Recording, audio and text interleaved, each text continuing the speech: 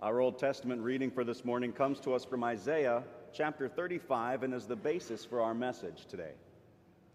The wilderness and the dry land shall be glad. The desert shall rejoice and blossom like the crocus.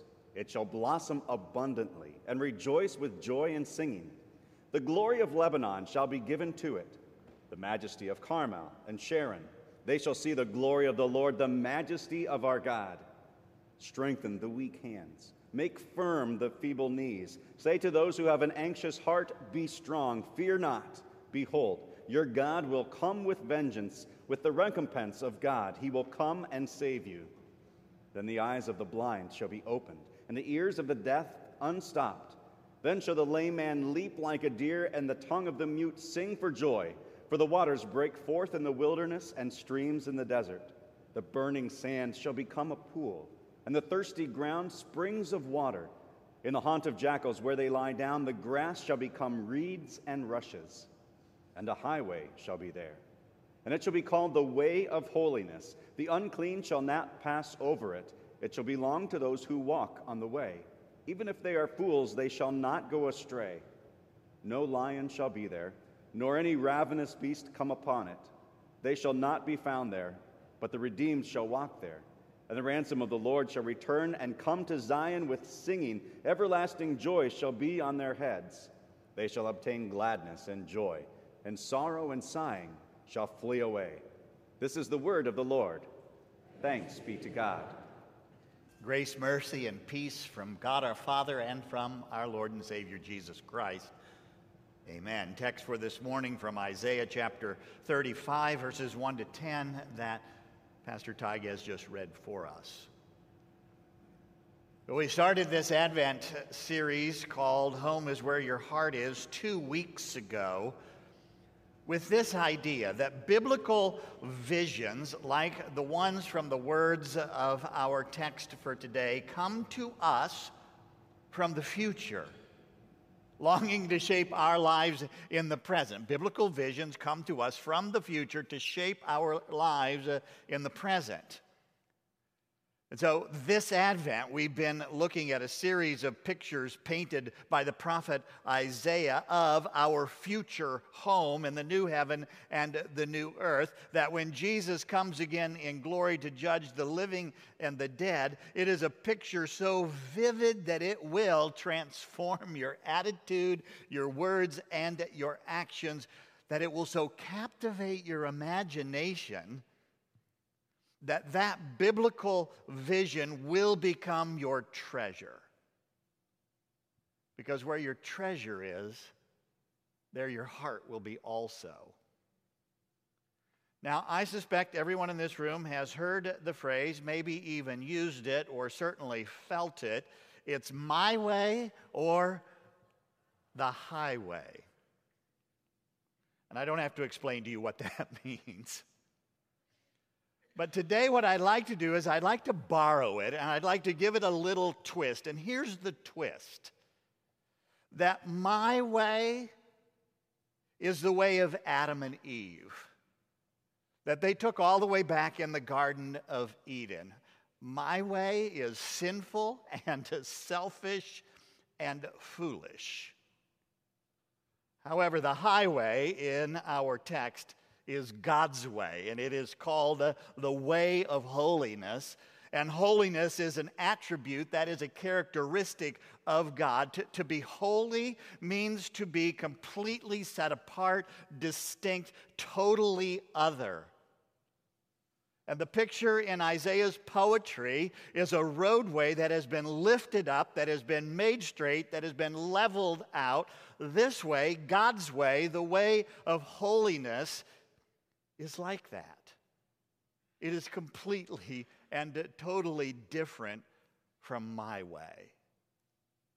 Now, Jesus, of course, called himself the way, the truth, and the life. And the very first followers of Jesus were simply called the way.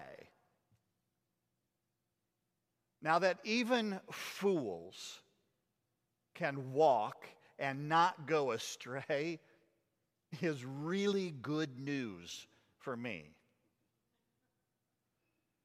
Because you see, I often find myself in the ditch on either side of God's way. See, sometimes I fall off into the ditch of do more, try harder religion. That's usually when I'm upset about what others are doing wrong.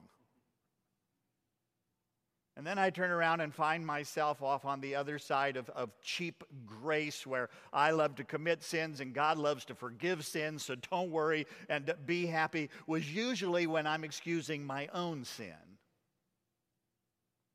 The idea here is crystal clear that my arrival at the final destination on the highway of holiness is not dependent on my ability. Look, God never lowers his standards to match our weakness. Rather, what he does is constantly raise us up with the power of life in Christ to the height of his standards.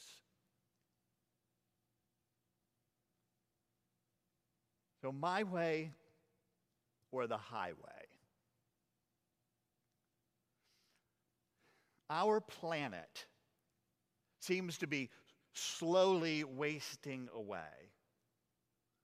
Now, I certainly have no desire or need to fan the flames of frenzy over how some impending ecological disaster is just around the corner, but can we at least say that it seems impossible to deny that we have messed things up significantly? But put in charge of the planet by God to be fruitful and to multiply and to fill the earth and to subdue it, I am dead certain that it did not include stripping the land bare, islands of trash floating in the ocean, the danger of nuclear meltdown, and oil spills. Not to mention the devastation of natural disasters like volcanoes and earthquakes and hurricanes. Now, the picture Isaiah paints has Lebanon, which lies just to the north of Israel, that was known for its majestic cedars that were planted there by God.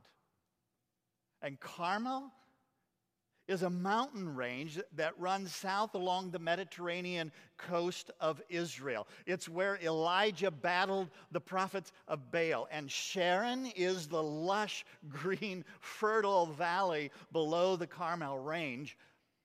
People, what you are looking at in this verse is the Garden of Eden restored. This is the new heaven and the new earth that awaits us, and it is breathtaking. Think about the grandest, most beautiful sight that you have ever seen in nature. And then take all of the beauty and the grandeur of this broken version of creation and intensify it, and you can only stand and wonder at what it will be like when Jesus comes again. Look, man's way, my way, often uses and abuses the creation. Someone reminded me this week that we sometimes think of God's work in Jesus as only saving his human creatures. And then he reminded me that John 3:16 reads, God so loved the world, that's the cosmos, that he sent his only son. God's way, the way of holiness, is going to make all things new. So what does that look like in the here and now? Well, people, I think that it means at the very least that the followers of Jesus ought to be the greenest people on the planet, in the proper sense of that term. Certainly not making the environment our God by any means, but surely thoughtfully and intentionally seeking to care for it, to tend it, to restore it here and there where we can. And perhaps it even means to stop mocking and belittling the reports we hear continuously about climate change and all of its effects. But water refreshes, water cleanses, water gives life, and we literally can't live without it, both physically and spiritually. And as you read these words, you can't help but get the image of the fugitive slaves from Egypt wandering around in the wilderness where God provided water for them from a rock. And it is exactly that image that Paul, one of Jesus' first followers who wrote much of the New Testament, said they drank from the spiritual rock, and the rock was Christ. To the woman at the well in John chapter 4, Jesus said, "Whoever drinks of the water that I will give him will never be thirsty again. The water that I will give him will become in him a spring of water welling up to eternal life." You've seen the images of our Awakening Hearts logo with the waves gently moving behind the logo. And we're using this water language to try and capture the work, that journey that we're on of awakening hearts in every generation to the power of life in Christ, because this is our vision moving forward. When we look around at the arid wilderness of busyness and uncertainty and division, that St. Luke's will become the watering hole for our community. Look, my way leads to dry, dusty, uninhabitable places. The highway of holiness leads to new life, where in baptism, God's Holy Spirit floods our lives with forgiveness and the absolute certainty, what the Bible calls hope, of eternal life. And followers of Jesus, with the water of life, quenching their thirst for life, with that forgiveness and with that hope, and taking it with us into our marriages, our families, our schools, our places of work, and our neighborhoods. Listen, tolerance is turning a blind eye to sin and its life-draining, dehydrating effects. But forgiveness acknowledges sin. It confronts sin. It calls sin, sin. And then as a fellow sinner, it puts its arm around the shoulder of another, and we both go to the cross, where together we weep at the price that Jesus paid. And then we resolve to live differently. Earthly hope is wishful thinking that perhaps every cloud will have a silver lining. Biblical hope knows that where the highway of holiness is taking us gives us strength and courage to face the worst that life has to offer. Weak hands and feeble knees. Can anyone relate to that? If not, just wait. Your time is coming. Putting up the Christmas decorations this year took longer and was harder than it has been before. While life in this world wears down our bodies, and my way of sin and selfishness leaves my soul fat and lazy, the highway of holiness offers new and better bodies and fit souls. Look, here's what Jesus came to do. And he gave us little glimpses of each. When John the Baptist in the gospel lesson that you heard this morning sent messengers to Jesus to ask if he was the Messiah or if they should expect another, Jesus said, "Go tell John what you see and hear. The blind receive their sight, the lame walk, lepers are cleansed, the deaf hear, the dead are raised up, and the poor have good news preached to them, and blessed is the one who is not offended by me." Jesus suffered, and he died, and he rose again, and he ascended back into the glory presence of God, from whence he will come again in glory.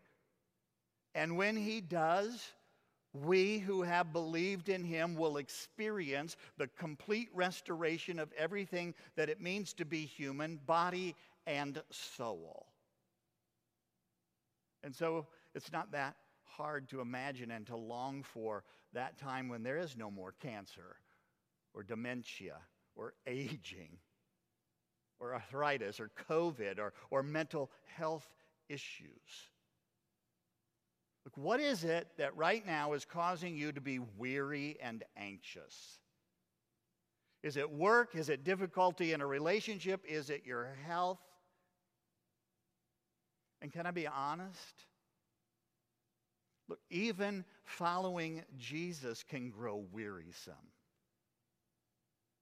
Am I doing enough? Am I doing it right? And the world gets darker and darker all around us. And sometimes you just feel like throwing up your hands and walking away.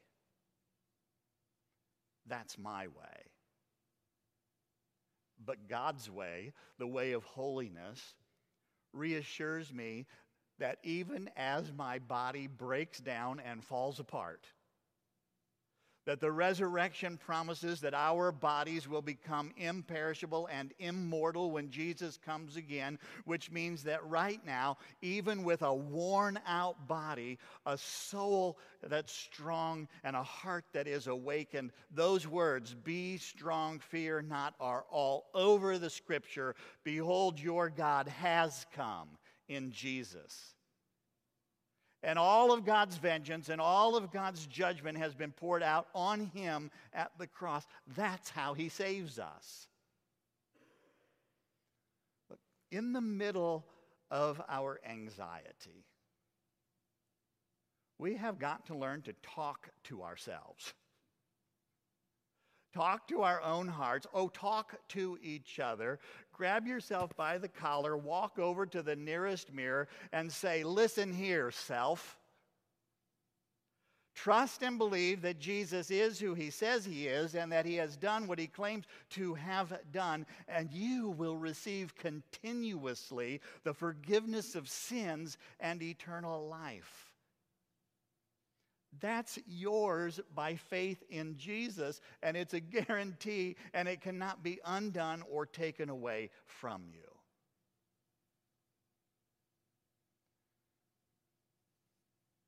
Perhaps it would be helpful to remind you of an illustration, to think of what I'm trying to say to you today like this. I want you to imagine that there are two people, and they've each been given the exact same working conditions and task. They are to stand in one place for 8 hours a day and put this nut on this bolt. And to do it every day, 5 days a week for a year. But the first person is promised that at the end of the year, he will receive $50,000 in cash. They even show him the cash, and they put a picture of the cash up on the wall so that he can look at it as he works. The other person, however, is promised that at the end of the year, he will receive $50 million in cash, and they show the cash to him, and they put a picture of the cash on the wall where he's working. And after 6 months, I want you to try and imagine what their attitudes are like. Because you see, I'm thinking, like the Israelites wandering around in the wilderness, that the $50,000 guy is sick to death of that nut and that bolt, grumbling and complaining and wondering why he ever agreed to do this, and that $50,000 is not nearly enough. And the $50 million guy is whistling while he works. There's nothing to it. I mean, I can't believe how easy it is and how fortunate he is. Now, you do realize, don't you, that if the story of the Bible is actually true, and it is, and if you believe in Jesus, which I pray that you do a little more every single day, that you're the $50 million person. Biblical visions like the one in our text today from Isaiah come to us from the future to shape the way that we live in the present. My way ends in sorrow and sighing. The highway of holiness ends with everlasting joy. The whole picture of us on that highway implies movement forward toward the destination.